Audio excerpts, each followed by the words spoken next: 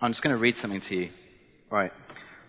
As they turned the corner, the little 3-year-old could see the dingy white warehouse that people crowded into 24 hours a day.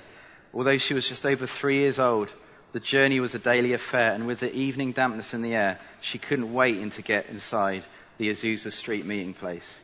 Now a daily tradition, she would take in all the excitement that filled the room, marveling and wondering about all that was happening around her. Although the child didn't understand why people were shouting and crying, nor the miracles that were taking place, she liked the atmosphere. But what she liked most was that in a few minutes after entering the room, Mum would find a seat and she would be able to crawl under the pew, get comfortable and take a nap. This toddler had also become comfortable with the thick mist that filled the room. Being in a playful mood when she woke up from her nap, she would try to gather the mist into her arms. She loved the cloud that filled the Azusa Street warehouse for almost 3.5 years during what is now historically called the Azusa Street Revival. It would be a few years before she was old enough to understand that she was trying to capture the Shekinah glory of God.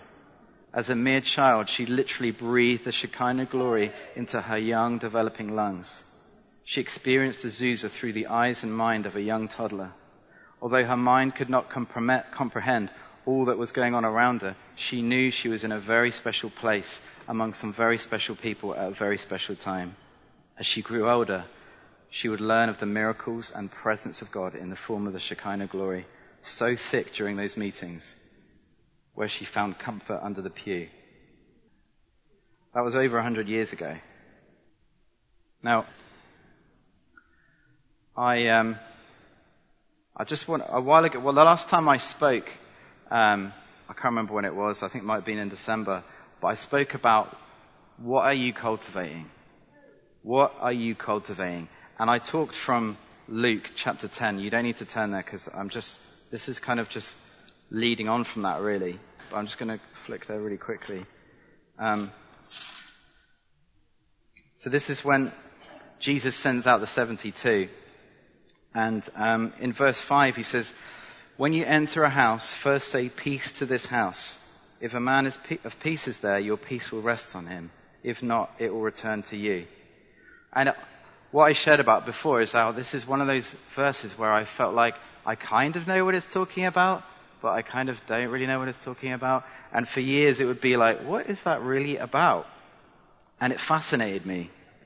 Now, what is it about? Well, it's describing a situation where a believer's internal reality, that internal reality that they are cultivating in their life, when there's a level of honor applied to them, has the ability to transform an environment just by them walking into it.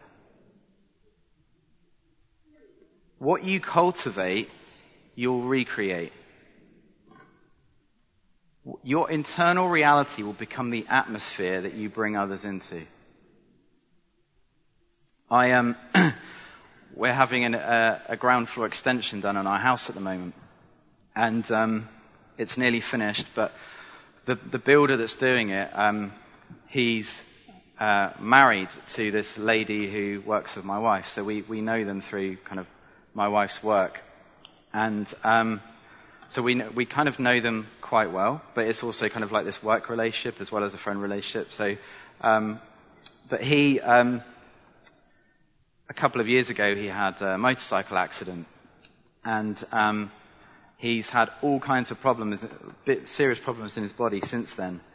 And the other week, he'd had a problem with his left arm for a long time, but the other week he started getting a problem with his right as well. And they said it was a problem with his C6 vertebrae.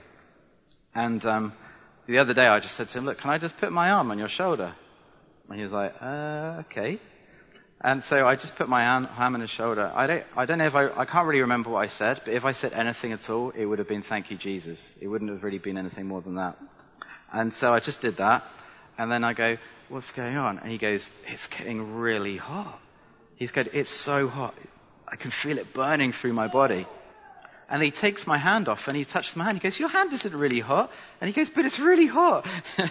And then my hand's on there for a moment more, and then he hears this pop, and he feels the bone move, in his neck. And then all the pain starts to go. Now, a week later, which is just this week actually, I'm working from home one day, and I'm trying to learn how to use this new editing software. And I'm just sat there, and I'm like, just, you know, when you're like in the zone, I'm having to concentrate really hard. And at one point, I'm like, Lord, I haven't got to go out and release your presence on anyone today. And as I said that, he walks in the lounge, and he says, Dave, can you do that thing again? At the exact same time when I said that, he said, can you do that thing again?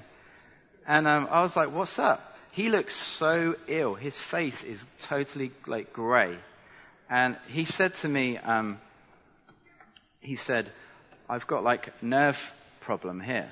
And I've actually had like nerve unblocking or injections or something like whatever it's called in the past.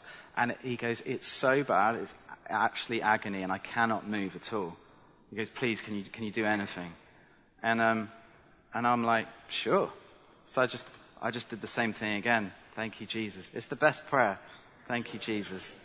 And again, he starts feeling this fire going through him, and then he gets drunk in the Holy Spirit. He goes, I'm feeling really so lightheaded. And then he has to sit down. And I was like, you just rest for a bit. I was like, to be honest with you, I'm going to just carry on working because I actually don't need to do anything. God's just doing it in your body anyway. So I'm going to carry on working, and God's going to continue doing it. He's like, okay. And then a while later, the colour starts coming back to his face. And he's able to get up and move around. And it's still hurting, but he can tell he's got more mobility. And he goes, all right, I'm going to go outside again. And then 15 minutes later, I peek over and look out the window. He's doing everything. He's like drilling, he's bending down, he's climbing up and down ladders, he's completely moving fine. I see him later, and he's like, it's totally better. But here's the thing. He came back a few days later, and I said to him, how are you doing? And he goes, you know what? I'm sorry, but it came back. And I'm like, it came back? He goes, it came back. And he goes, I'm sorry, maybe it didn't work.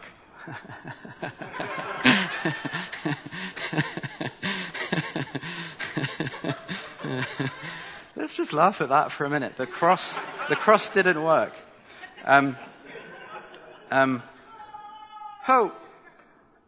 Anyway, I didn't want to he's a pre-believer. I didn't want to put too much on him and make him feel pressure or anything like that. So we then just had a bit of small talk and banter, and then I had to go to the shop for a little bit.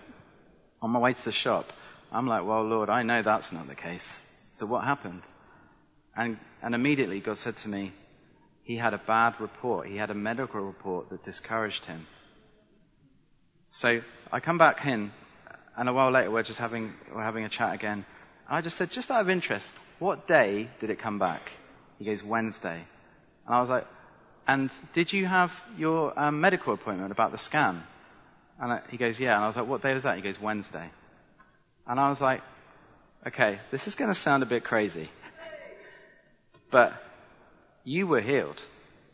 And what I think's happened is you've got that scan report, and the scan was done before I put my hand on you. You've been discouraged by that report, and then you walked out of that room and the pain's come back. He goes, that is exactly what happened. And I said, do you know what I'm going to do? And he goes, what? I said, I'm going to release a double portion of encouragement and good news to you right now. And he goes, okay. and I said, I'm just really excited about how good this is going to be and how healthy your body's getting. And he goes, we're literally on the other side of the room. It's like the big extension. We're on the other side. He goes, I can actually feel it getting better right now. And I was like, I said, I just want you to know that this weekend I'm going to be celebrating what is happening in your body. And basically his body then just started to get completely better just for us talking. Now, God is developing an internal reality in me when it comes to healing that is changing environments when I come into it. And he's doing that to all of us. And even when I come against something which is actually staring me in the face and saying, you're wrong, it doesn't work, something didn't work, something went wrong. I'm like, no, you're wrong. That internal reality, as you cultivate that and allow God to build that, will change the atmosphere, will change the environments that you come into. Now, that Azusa story I read to you, that was over 100 years ago. A few years ago, I've shared about this before, but we were at Bethel when we were doing school there, and we stood in the glory cloud in Bethel with our kids. Well, one was in the tummy, the other one wasn't. And I remember our eldest, must have been 2, just playing like that, with the gold mist swirling around him. There is a level of glory that the church hasn't really got close to yet. So my question I always ask is how? It's good to ask hard questions. How and why is that the case? That's how you get to places you've not been to before. At that time, actually, when that happened, Bill and Chris Valaton, they actually brought a word to, I can't remember whether it was to the whole church or whether they actually said it to the school, but they actually said, we believe this isn't going to be just in this room like it was with Azusa. We believe people are going to be out there on the streets, and consistently the glory clouds are going to be appearing as people are out on the streets. And the crazy thing is, I'd actually had a dream of that exact same thing. I had a dream where my wife and I were walking out on the streets, and we'd see people, and in one of them I was holding a baby outside a hospital, and in each one all I did was say, thank you, Jesus. And the cloud would just break out over them, and they were all completely healed. Romans 12:2 says, be transformed by the renewing of your mind. Now, that word for transformed is metamorphosed, which also means transfigured. It's the same word to describe what happened to Jesus when he was transfigured on the mount, when he was transfigured into his glorious nature, his glorious being. So the renewing of our minds results in transfiguration.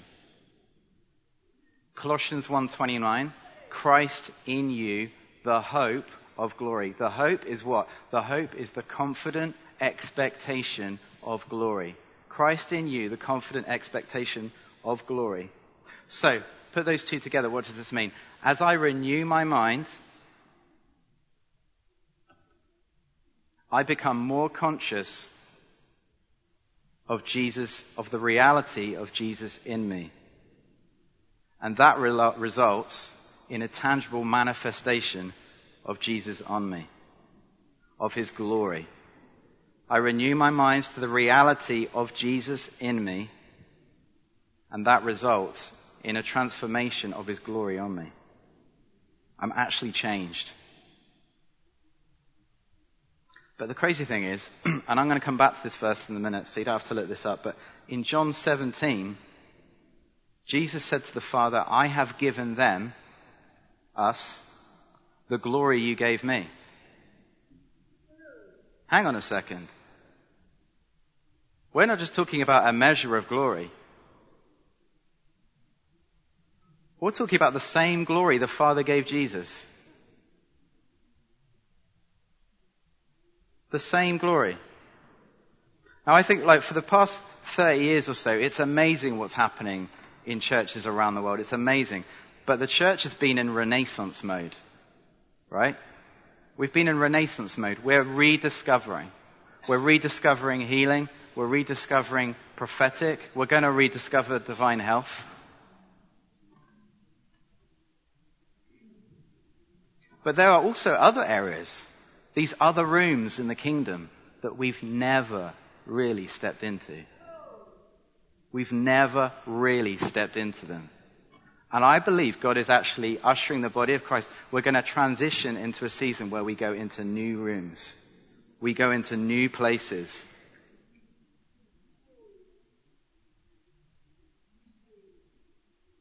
How do we actually manifest the glory of Jesus in our lives? That prayer that Jesus prayed, how does that actually happen? How do you grow in glory? How do you actually go from glory to glory? Well, first of all, we've got to give ourselves permission. We've got to make sure we don't just read these things and just see them as just words that we dismiss and we disqualify ourselves from. But if you have a Bible, you can turn to 2 Corinthians 3. Very familiar verse. From verse 7 onwards. Now, if the ministry that brought death, which was engraved in letters on stone, came with glory, so that the Israelites could not look steadily at the face of Moses because of its glory, fading though it was, will not the ministry of the Spirit be even more glorious? If the ministry that condemns men is glorious, how much more glorious is the ministry that brings righteousness? For what was glorious has no glory now in comparison with the surpassing glory. Quote, and if what was fading away came with glory, how much greater is the glory of that which lasts? Therefore, since we have such a hope, we are very bold. We are not like Moses, who would put a veil over his face to keep the Israelites from gazing at it, while the radiance was fading away. But their minds were made dull, for to this day the same veil remains when the old covenant is read. It has not been removed, because only in Christ is it taken away. Even to this day, when Moses is read, a veil covers their hearts. But whenever anyone turns to the Lord, the veil is taken away. Now the Lord is the Spirit, and where the Spirit of the Lord is, there is freedom. And we, who with unveiled faces all reflect the Lord's glory, are being transformed into his likeness with ever-increasing glory, which comes from the Lord, who is the Spirit. Are being transformed into his likeness with ever-increasing glory. Ho! Wow. I must have read that 1,000,000 times and not see what I properly really saw the other day. I just felt like God kept, every day I'd wake up, God kept telling me to go back here, go back here, go back here. And I was like, no, I know this one, God. I know this one. I got this one down. Give me another one. He kept sending me back there. Again. I just didn't really see it for a long time. You know, one of the things that always confused me is the word reflect. Sometimes it's translated behold, but it's also translated reflect. I was always like, why reflect? Aren't we looking at Jesus? When I look in a mirror, I'm looking at me. That doesn't make any sense. Holy Spirit kept telling me to go back there. One day, I was just soaking one day. I wasn't thinking about this at all. I was not thinking about this. I don't think I'd read it for that day. And it just hit me. I just felt like God said, one of the smallest words here is the key word that you're missing. And we, who with unveiled faces all reflect the Lord's glory. All. He told me to look at that word, all. What's it talking about before here? It was talking about Moses and the Israelites. They couldn't look at his face, and because of that, they missed the revelation of God. Now, we're not like them, and we're not like Moses. We don't cover up the glory of God on us. We let it radiate. And so, as we all do this, each and every one of us reflect this glory, we're transformed. So this is the crazy part. He's actually designed it so our transformation into glory and from glory to glory doesn't just come from each of us beholding his glory. So my transformation, Dave's transformation, doesn't just come from me beholding his glory. It also comes from me beholding his glory on you.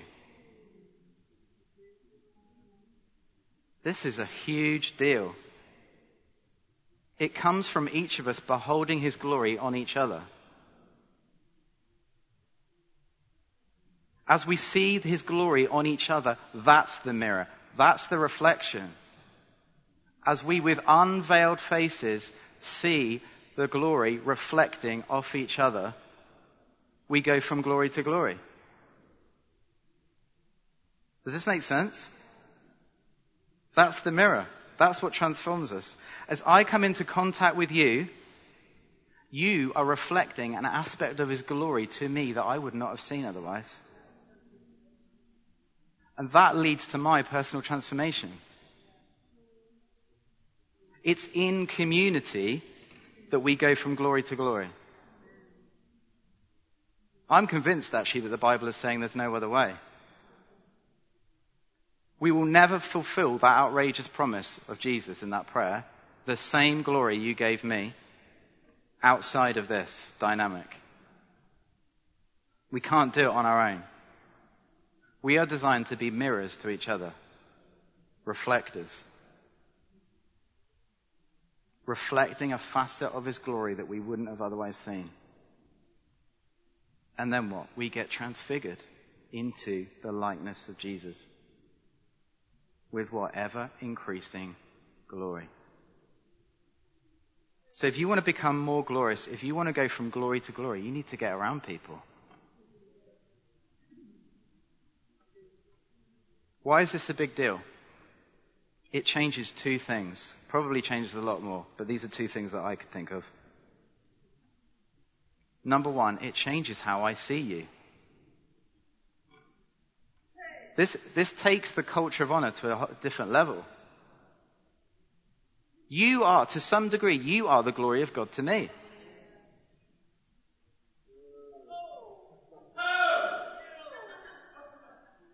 There's something interesting about the duality of that word translated reflect. That's also translated behold. As I behold Christ in me, which comes from a process of mind renewal, I reflect his glory to you. And as you see that glory on me, you become more like Jesus. That's got to change how you see people around you. That's got to change how you value them, how you treat them. You get transfigured into his likeness as a result of hanging out with me, and I get transfigured into his likeness as a result of hanging out with you. I'm just going to go to that. John 17, I think. It's verse 22. He says, I have given them the glory that you gave me, that they may be one as we are one. I in them and you in me. May they be brought to complete unity, to let the world know that you sent me and have loved them, even as you have loved me. He's talking in plural terms. You'll never find a Christian who will on their own display that measure of glory that the Father gave Jesus. But corporately, it's possible. Corporately, we make it possible. We need each other to get there.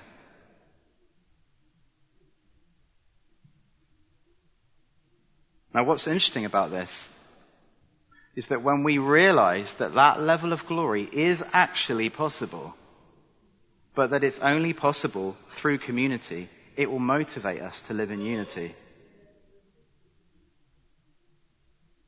And why is that important? Why is the unity important? Because, he says then, because then the world will know and believe that the Father sent Jesus through the unity. But he gives us the carrot of the glory to motivate us to live in unity. So that was point number one. Point number two is point number one is it changes how I see you. Point number two is it changes how I steward what is going on in my life, my own life. And it changes the significance of that. I'm no longer just stewarding my personal relationship with God for myself. I'm actually doing it for you as well. When Paul said, Christ in you, the hope of glory, who was he talking to? Who is the you that he was talking to? It's the church in Colossus. He was talking to a church. It wasn't a singular thing. He was talking to a group of people. I believe he's saying the hope of glory isn't in you or you or you. It's in you and you and you and you and you and you and you. The hope of glory is in each and every one of us cultivating something in our life and coming together. I'm responsible for your journey from glory to glory, and you're responsible for mine. Which means when we're plugged into a community together, what I choose to cultivate in my life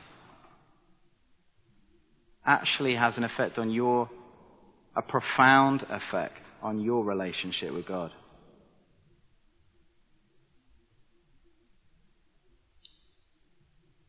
You know, unity, I don't think we've really understood unity, actually. I don't know about you, but I've kind of probably always had a little bit of idea of it as a kumbaya, singing around a campfire kind of moment, kind of deal. In Ephesians 4, when it talks about the fivefold ministry, why does God give the fivefold ministry? Do you know what it says? Yeah. To prepare God's people to reach unity and maturity. Which leads to what? The whole measure of the fullness of Christ. Unity. We're being equipped for unity for the fullness of Christ. The whole measure. Isn't that just what Jesus prayed to the Father? The whole measure. So my question is, what are you cultivating? Too many Christians are way too good at cultivating the wrong things. Stress, fear, addiction to social media, or an addiction to something else even worse, even more damaging. Bill Johnson says that what you tolerate dominates. Now, as these things dominate, they become building blocks to our internal world. And what we cultivate in our internal world, we recreate around us. If I'm not cultivating on the inside a reality of His love, His limitlessness, His power, His kindness, His goodness, His peace, if I'm not cultivating that as a lifestyle on the inside, what do I actually have to give away to the world around me? What do I really have to give away to the world around me? Religion. Religion. A form of godliness but denying its power. What would be possible if every single one of us determined to cultivate the right things in our lives? What could be possible? You know, when we come together in a meeting like this, and we encounter God, we encounter His presence, when we encounter His glory, we encounter His power, God didn't just fall through the ceiling. Do you know what happened? We presenced Him to one another. He's in you. He didn't fall through the roof. There's a lot of songs that we've sung over the years that say that that is the case. It's really not.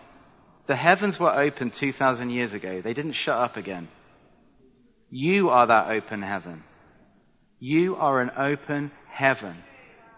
What happened is you came into a situation where something was said or something was sung and an awareness came alive inside of you of Christ in you. Your eyes were opened. You became aware of what was already present, what was already there all the time. All the time when you go to work, when you go to the toilet, when you go to the shops, when you're taking out the rubbish to the bins, whatever it is, that glory, that presence of Christ in you that is always there. At that point in time, you became aware of it. And corporately, enough people in the room became aware of it. Faith was released and you presenced Him to one another. What would happen if we were all going 100% at that all the time? If every time I went to the post office, I was conscious of that in the same way. Imagine the greatest meeting you've ever been to, and you were that aware of God's presence when you went to Sainsbury's. You were that aware of God's presence when you went to work, when you did your internet banking, when somebody was shouting at you while you're at a traffic light. Whatever it is, you were that aware 100% of the time. And then we came together? Oh my. The only thing that can stop heaven, the only closed heaven is between our ears. Do you want to just stand if you're able to? I'm just going to pray. Father, thank you, God.